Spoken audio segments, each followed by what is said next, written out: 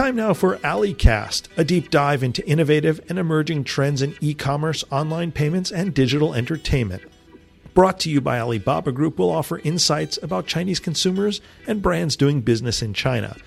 We'll delve into global online retail, cloud computing, big data, and other must-know topics and issues in and around one of China's largest companies. I'm Adam Najberg.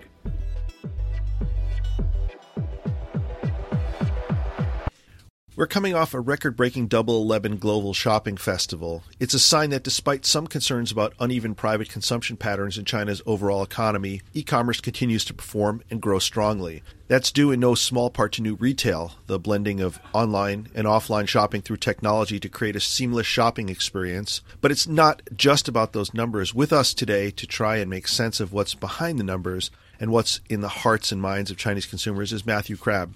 He was the co-founder of Access Asia, a research company. He's now the regional trends director of Mintel for Asia Pacific. He spent 2 decades and written 2 books and numerous reports on China's consumer markets trying to get past the official stats. He joins us today on AliCast. Matthew, welcome. Thank you very much, Adam. Matthew, let's start with a macro question. How healthy is China's consumer market? I think China's consumer market remains very healthy. It's certainly still showing strong growth. I think one of the key things is that understanding the China market is no longer looking at China in isolation, but looking at its significance in the wider consumer world. Chinese consumers obviously are consuming within China and buying Chinese products, but increasingly they're buying foreign products and they're traveling more and more overseas and to more different places. So their significance as consumers and the significance of the China consumer market is wider than China's own political boundaries. I get what you're saying. So it has influence in other parts of the world, probably partly due to sheer size. But if you're covering the what, you just talked about that briefly, and the where, you talked about that briefly. But what makes this market tick? And what I mean is, what causes or triggers consumption among consumers in China? Well, there's several key historical features that we see. First of all, growing average incomes thanks to economic development. That's pushed up the level of spending power. With more spending power, consumers become more choice-driven. With choice, they become more discerning. With discernment, they become demanding of more quality, better quality. Therefore, they're willing to pay more for better quality products, and they're sourcing things. So they're looking for things more actively. They're not just passively buying products. They're actually going out and looking for things. So this is creating more opportunities for niche products, new products, etc. Now, all of this, the economic growth has happened very rapidly. What that means is that you've got a generation of people in China, of consumers, who have grown up with very rapid, not only economic change, but social change, changes in the way of consumption, the kind of products available to them. Not only does that mean that they're quick adopters at the moment and have been in the past, but they're also anticipators. They're anticipating the next things, which means, again, China's consumer market is very significant because it's a test bed for new ideas, such as online retail, new retail, and so on. And I think, the combination of those factors with things like rapid urbanization, which concentrates spending power in certain cities and so on, and the growth of those cities, and just the sheer scale of those cities also contributes to that strength in the market. I mean, if we look specifically at e-commerce, which right now does not comprise a gigantic amount of overall retail spending, we have Alibaba, we have other platforms. What are they providing to consumers in that experience, and why are we seeing online market shares growing as quickly as they are? Coming back to the beginnings of growth in e-commerce in China, one of the things that made it very successful very quickly was it offered choice.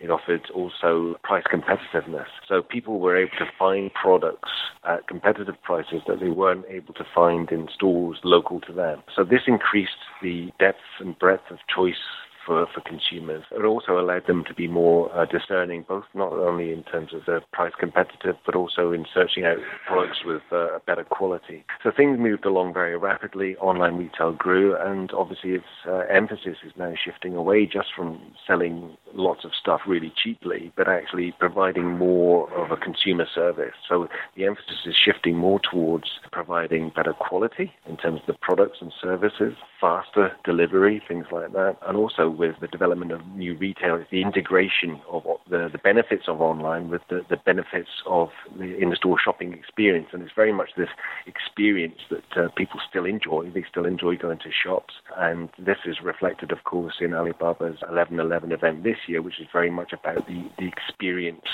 of shopping, the enjoyment of shopping, the entertainment of shopping. And this, of course, is reflective of how many aspects of lives have shifted online, particularly mobile online, not just shopping per se, but also things like hiring a car, ordering food for delivery, all sorts of different consumer services. So really, retail is bundling together with other services in this overall online-offline experience. What you're describing to me sounds a lot like creating almost a microeconomy. You have a platform or an app, and you start bundling all the things in there. As a Westerner or an American, which I am, it can be hard to understand why the Chinese shopping experience is so vastly different from the Western one. I mean, for me, I go into Amazon, I know what I want to buy, I want to get on and off there as quickly as possible. They set up a bunch of one-click things for me, but that is not how Chinese shoppers think and shop, I gather. Can you talk about what's different between the two experiences? I think history has a significant part to play here. One of the things you have to consider is that, again, coming back to my point about the speed of development in China's economy, is that people in China haven't had a tradition, if you like, of going to the shopping mall or the supermarket or certain, high street stores or whatever, in the same way that we have in the West. So, for example, when I first went to China as a student in 1988, you could literally count the number of supermarkets on one hand in the whole country.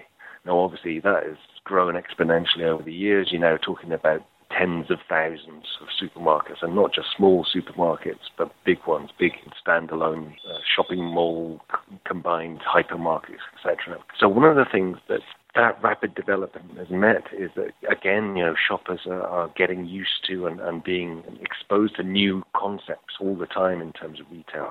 This means it's a very fluid market. So the idea that of a hypermarket or, for example, a supermarket or a mini mall, these are things that have been imported into China and have, in many ways, had to adapt to China's own circumstances and retail environment. So, for example, you have convenience stores in Shanghai, which is a very sort of, has generally narrower streets and is more of an intimate kind of topography, if you like. So convenience stores there tend to be more numerous and smaller, whereas in Beijing, where you've got grand boulevards, big shopping malls, etc., they tend to be less numerous but bigger because they're suiting the local environment. And what these are indicative of, in many ways, is how, the kind of concepts of a certain type of store or a certain way of doing shopping or time of doing shopping, these kind of habits haven't really crystallized in China in the way that they have in Western markets, where these concepts, these kind of retailing, have been much more, have a much longer history. So what you're really looking at is not necessarily a comparison between apples and apples. They're very different circumstances. Because of that constantly changing environment, you've got a very different consumer psychology in China than you do in developed countries in Europe and North America. I mean, that's interesting. 1988 was also the first year I set foot in China, and I know exactly what you're talking about. I lived on the west side of the city in Beijing. The nearest quote-unquote supermarket was in Ganjiakou, and what was marketing in that supermarket, everything was under glass, except for some of the cheaper things. You had to ask for everything. And what was marketing at that time was, I think Kraft had Cheese Whiz and Miracle Whip for sale, and you'd have these women standing there wearing crowns and beauty pageant banners and kind of slathering it onto crackers. And, when I think now about the sophistication, there are even these convenience stores with no people in them. No staff in them, and you can do everything by yourself. That's in 30 years. That's pretty incredible. It is. And I think this is part and parcel of the whole thing, is that what we've really seen in China is because of that adaptability, that openness to new ideas, that constant expectation of what's coming next.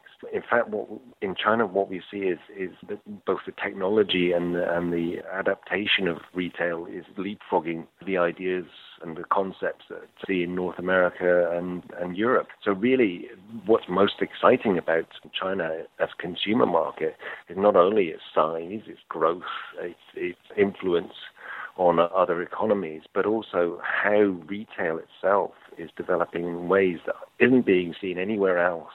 And so China's becoming the test bed for new ideas in retail, and that, of course, is now beginning to be exported elsewhere. I mean, particularly where I live in Kuala Lumpur in Malaysia, so I'm seeing how the likes of JD.com and Alibaba, as well as Amazon, are now pouring resources and investment into Southeast Asia to begin to develop that market.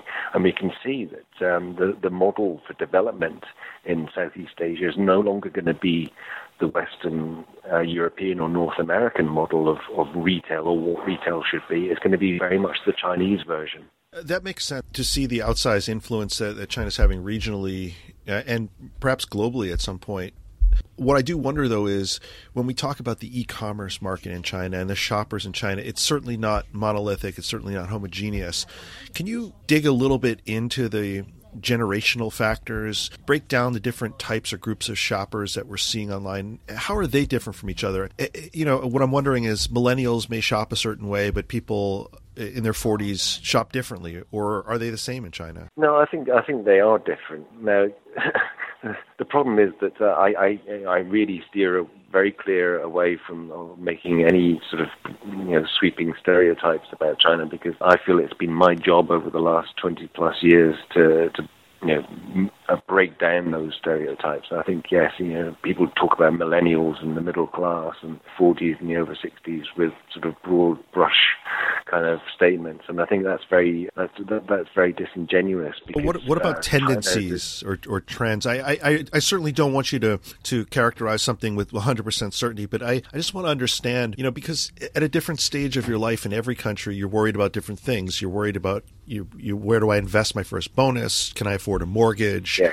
Et cetera. Well, I think it's an interesting thing at the moment. I mean, you've got people in their 60s setting up online stores to sell things, and that's been the case for a while. So it's not like it's necessarily a young thing. And, everybody sort of very much focuses on urban China and the big cities. But, these kind of developments are happening across the country, right down into rural China as well. So the outcomes, the development, the models used will vary greatly according to local needs. And I think, generationally, we're seeing trends towards a greater diversity across the age groups.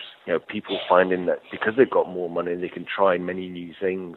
So, for example, maybe older people are now going on cruises, but younger people are going off on adventure holidays where they go, mountain biking in the Himalayas or whatever. So, I think what we're really seeing is that they've got this proliferation of individuals, developing their own lifestyles, their own interests, and following their interests in terms of the way they shop and the brands that they associate with. So this sort of diversity of lifestyles is really interesting, because it gets away from that idea of a monolithic kind of Chinese state. One of the arguments I've often made about the diversity in China is like, how can consumers in China be considered as all consuming in the same way when you've got people who live in, for example, Yunnan province, which is subtropical, up to people in Heilongjiang province, which is subarctic. Of course they can't be living the same lifestyles, but what's happened online and the growth of organized retail has done is provide much more choice. So people with those different types of lifestyles, depending on their age group and their influences and perhaps their exposure to things foreign or foreign travel, that's increasingly creating more diversity in taste and lifestyles, and therefore more opportunities for things like niche products and for niche brands to come in and find a market. And even if you're only talking about a small percentage of consumers in China, because of the sheer size of the country, that can still be a significant market. If we could close out with one question, I'd like to ask you about the future of e-commerce in China. Right now, there are a lot of dancing bears and pageantry experimentation. We have galas, we have click here and get this offer, catch the cat. We have these games that engage and that enchant the shopper. At some point, will consumers in China demand some other kind of experience, or are they going to want to go in another direction? Will it always be important to engage them with content and other experiences like this? I think it will. I think what we will see is just a proliferation of more different forms of retailtainment, if you want to call it that, various forms of in-store experience as well.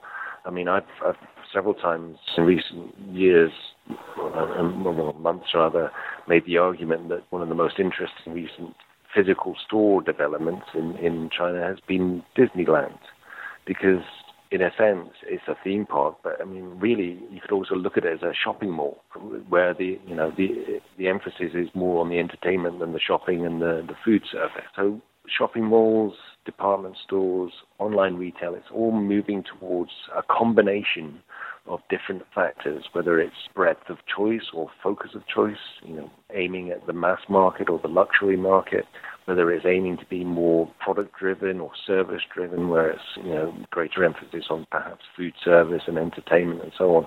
I think what we're going to see is that as the market develops, retailers and retail property developers and online platforms are all going to have to try and work out which model suits them best for the consumers that they're trying to reach, and therefore which techniques for marketing are they going to use? Are they going to make a game to appeal to sort of, for example, if they're particularly targeting parents with kids, or are they going to try and involve some sort of virtual reality experience that introduces people to sort of all sorts of surround game environments which might be aiming at the gaming community?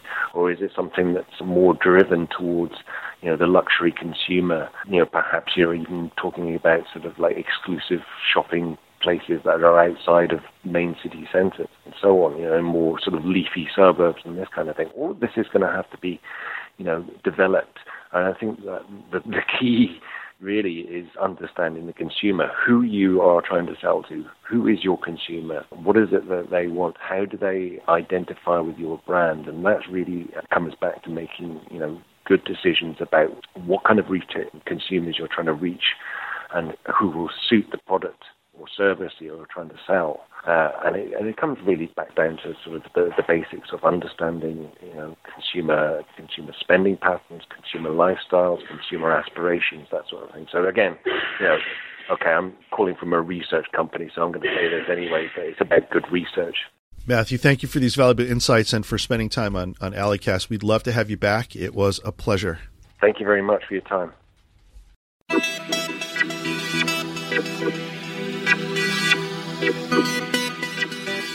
You've been listening to Alleycast, a regular podcast from the Alibaba Group. Thanks for tuning in. I'm Adam Najberg.